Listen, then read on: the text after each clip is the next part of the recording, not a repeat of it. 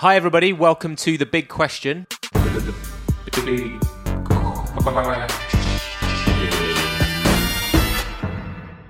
Jamie and I are here with Tom Redwood, chef and founder of Babies, the baby food product. Delicious, by the way. Delicious, as we found out in our main episode. Yeah. So Tom has relatively recently gone through the process of becoming a dad, only 8 weeks ago. So the big question for today is, how much input should a dad have in pregnancy and childbirth? Ooh. I'm opening the floor up, guys. Yeah. Well, Tom, do you want to... I mean, this is all much more prevalent Fresh. in your mind than it probably is in ours. It is, yeah. So it was only 8 weeks ago. Weirdly, it feels like a long time ago. In a weird kind of... like, it's hard to imagine not having little Alex around. But I guess, I think it's the first time in my life anyway, and I'm guessing it's the same for most dads, where you've are faced with the situation where there's lots of decisions to be made along the way. Yeah. You know, what you eat, how you eat, where you eat, how you're going to give birth, whether you're going to breastfeed, whether you're going to formula feed, whether, there's loads of these kind of quite difficult decisions to make that you've never had to make before. Yeah, or maybe even never spoken about before. I mean, I think working in the baby food world, I'm exposed to it to some extent, but still, I've never had to make a decision. But then, obviously, you're then faced for the first time where I'm like, yeah, of course we're going to have a home birth. And then you look over at your partner and she's like looking with you with death eyes saying, no, we're not. And I'm like, but it's so natural. It's like the perfect way to bring a baby into this world. And, so you're kind of like, it's quite because it's my child, it's her child, it's our child. Yeah, it's Joanna's body, and Joanna's kind of has to do all the hard work. And so there was quite a few of these difficult decisions that we made. And I think the whole experience, I mean, I don't know what you guys, but the whole experience was completely 1,000 times different to what I thought it was going to be. Right. Did you go to NCT classes? I did, yes. Because one of the things that we were told during the NCT was that obviously, it's the mum that has to make a lot of these decisions about birth and stuff. But if you make a birth plan as the dad, your role is to try to. This is what they, the person leading it said. At the point when things hit the fan and the baby starts coming, obviously at some point the mum maybe she's not thinking as clearly as she might have done. So your job is to sort of try to push things in the direction that you'd pre-agreed from the birth plan. Yeah. So that's what I tried to do, but I'm still paying for that. I'm still blamed. Alice still brings it up, the fact that I didn't let her have an epidural. Right. Yes. Still. Because we obviously went through the whole conversation about, do you have an epidural? Don't you have an epidural? And there were people in our NCT class who were like, damn straight, like, I'm booking in. Can I book in for it? I want an epidural. Yeah. And both Joanna and I were quite, not anti-epidural, but let's try be as natural as we can be. But as soon as we were in that room and she was screaming for an epidural, and I was like, okay, we need an epidural here fast, and it's just amazing how you change your kind of... Well, I kept saying no. Wow, strong. No, I didn't actually. Yeah. No, I'm making it. So that's the thing. I said she brought it up the other day, and she's misremembering it, because although I did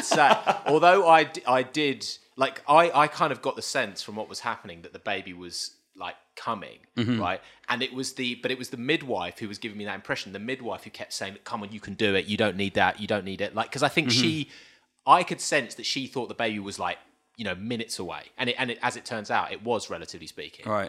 So I didn't want to kind of like say, "Oh, let's just do it," because if once you have the epidural, it can like slow things up again. Yeah. But like Alice's memory is that I was the one saying she couldn't have one. So.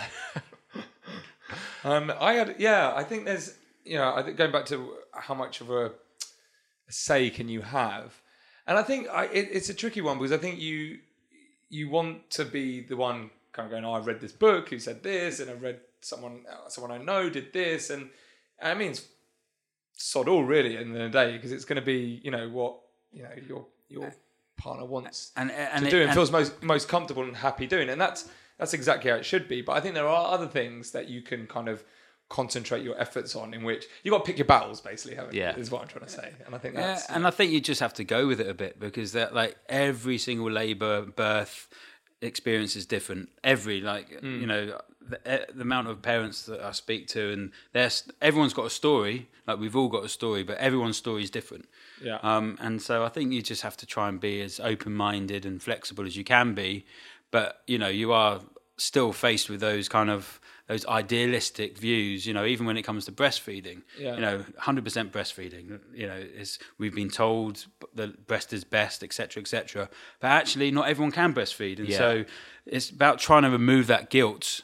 Because if you choose not to breastfeed, then you shouldn't feel guilty, and if you can't breastfeed, you shouldn't feel guilty. But then if you do want to breastfeed, you also there's so much guilt in parenting. It's mad. Well, the breast is best was a slogan that the formula companies came up with back in the day. Really? Yeah. How bizarre! Why would a formula company? Because their whole thing is like, you should always breastfeed, right? But if you can't or you don't want to, breast is best, but we're kind of second. Yeah. So wow, there we go. No one should feel guilty about that. I don't think. You're giving me a blank look. No, it's just it's quite a smart marketing slogan, isn't it? Yeah. Because you think, you see, they care for about us. They know about us. Yeah. They must be trustworthy. But so what other things, like what are you taking control of? What kind of things have you? Because I think it's good too. Like we've talked about the mental load before, and it's very easy for guys to kind of go, well, this isn't my remit. So this is the flip side of guys to kind of go, well, I don't want to make any decision because I don't have to, because even after birth, to kind of go, well, I'm not the mum, so I don't have to do it. Like, what are you being? I'm food, obviously, right? Yeah, well, hopefully when it comes to that, I'm going to be quite heavily involved with the food. But Joanna, again, being Greek, is very into her food, and her mum, who's already been over quite a few times from Greece, is definitely into her food. So I think we're not going to have any problems with there being food around. I guess I'm kind of more of I think you slip into a supportive role, because there's not much breastfeeding I can do. That's true. Yeah, we do express, and so I do give the odd bottle, which is really nice. I didn't think I'd like it, and I was kind of anti-bottles at first, but then actually when the first time you give your little one and his eyes are looking at you as you're holding it, it's kind of like, oh, that's a special moment. I'm helping. Yeah, I'm helping. But I do as much as I can, I guess. It's a bit of a war zone occasionally, down particularly in the nappy area. But you just got to roll your sleeves up and get your hands dirty. So, what other decisions are that? What would you say is kind of, if you're comparing like what you had in your mind, is in like the ideal compared with reality? What did you think you would take control of that maybe hasn't been the way? Well, I think it was more kind of during the pregnancy, about foods to eat, foods to avoid. Yeah. In labour, it was, do we go natural or do we intervene with the medical support that's available? They were the areas that I thought I would be completely pro one way and kind of, quite adamant. Come on, like you, going, come on, you can do it. Yeah. But in the moment, I was totally whatever you need. Come on, let's get through this, because it is quite traumatic. I was going to say, do you think that was down to fear of kind of? Oh, we had the alarm bells going, heartbeat dropping, really? Kind of like surgeons running in, but then not having it was, without going into too much detail. It was, Joanna's amazing. Yeah. Hats off to when you see what mums go through to deliver our children. I mean, it's incredible. And then I guess kind of after that, you've got the whole breast or bottle. Do you introduce formula? And again, I am slightly skewed from the chef's point of view, from flavour, but I think luckily, ultimately at the moment, we're doing quite well with, we're having a few hiccups with the feeding, but there's amazing support out there. I'm trying not to not be too controversial in. That's fine. We love controversial. You love controversial. No. I mean, to be honest with you, I think it's just a lot of learning in the early days, isn't there? And the whole kind of, do parent-in-law come over when do they come over, particularly? See, I think that's the thing. I think that's one of the main roles that I found I wasn't expecting to have, was being the, as they say, the gatekeeper of like knowing when to have people over and knowing when to kind of go no, especially family. But it's tough because you want to kind of go, no, I want everyone to see, but then it's exhausting, you know, being a mum and then when we introduced bottles to try and help Joanna with the recovering of all the soreness, again, maybe too much information, but you know, we've all been there. Well, we haven't. But, no, I haven't. You know, the whole kind of do we sterilise or don't we sterilise question came up, and because that's again quite controversial. Okay. And I know, is it? Well, I think most people choose to sterilise. Yeah. I think it's kind of, but we had a doctor that advised us that we didn't need to, and so I'm not telling anyone that to not sterilise. Everyone That's just not what you do. And it's kind of, but there was that whole kind of. Is that doctor still practicing? Was it Seth? Was it Dr. Seth? That name does ring a bell. But yeah, and I guess one thing that I'm dreading is the whole nursery and school conversation. Yeah. Like when you kind of you know, move house to get closer to a school, or do you? Yeah. Well, if you want to do that, you better start thinking about it soon. I know, but that's the scary thing. People are talking about it already, and my mind's just so far away from their the schooling side of things. You know, you're obviously trying to stimulate with books and different like sounds and textures, but the whole kind of education thing is a whole different world that I do hear we got to start thinking about soon. Yeah. So what would you say is the one thing you'll put your foot down over? Like, it's like, no, this is the way we're going to do it. Seth, did you have anything that you kind of? That's a good question. You know what? Toothbrushing, in fact, is the thing that Alice always forgets to do it. Yeah, like we've got a little toothbrush for Eliza, and I'm the one that always is like, no, we've got to do it. Yeah. Have you done the? I'll be like, so should we do it in the bath? Right, and I'll come in if Alice is giving her a bath and be like, have you done the tooth? No? Yeah. Okay, I'll do it. Yep. So is that because she doesn't like it? So you're pulling it off? Yeah, she initially didn't like it, so it was a bit of a kind of a trial to actually get it done. But you don't have to do it properly. It's just about, as we were saying before, just kind of getting the sensation of the toothbrushing, and but not too many things. I mean, she's still so small, but like there's things like TV, isn't there? Yeah. Like, will you? I remember like I met a friend of mine, whose kids now like, how old is he now? Like 13 or something. I think it's a long time ago. He said to me before he was born, he's like, yeah, we're gonna ditch the TV. We're not gonna like watch any. We're not gonna watch any TV in the house. And the year that he was born, he must be 12.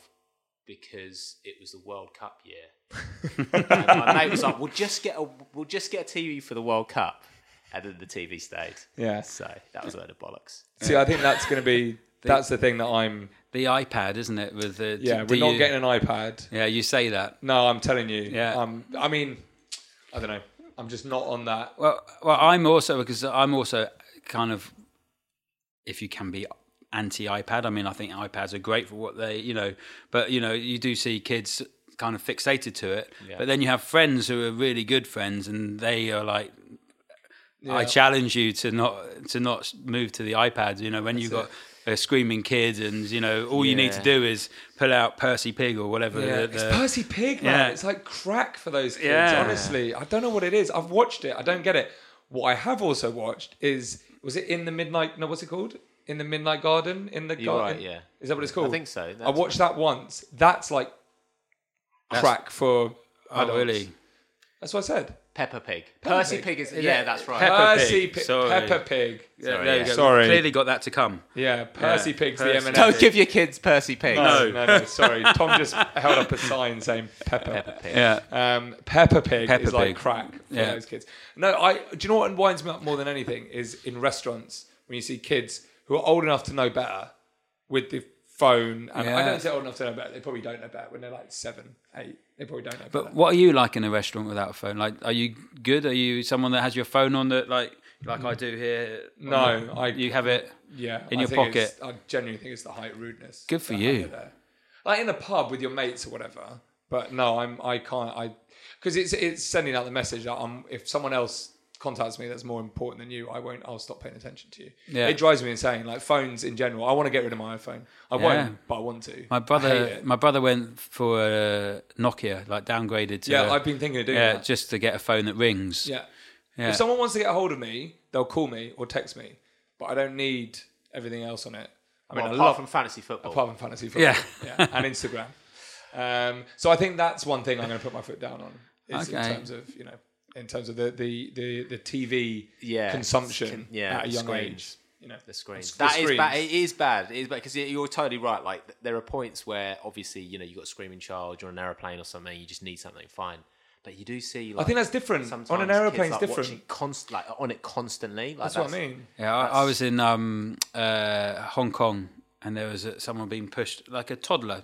I'd say maybe 2 to 3 in a buggy, and she had a thing around her neck with like a harness for an iPad. Oh my god! No. Yeah, that was a new extreme for me. Yeah, not getting away from that. No. Maybe we should get one of those for Dad Tech.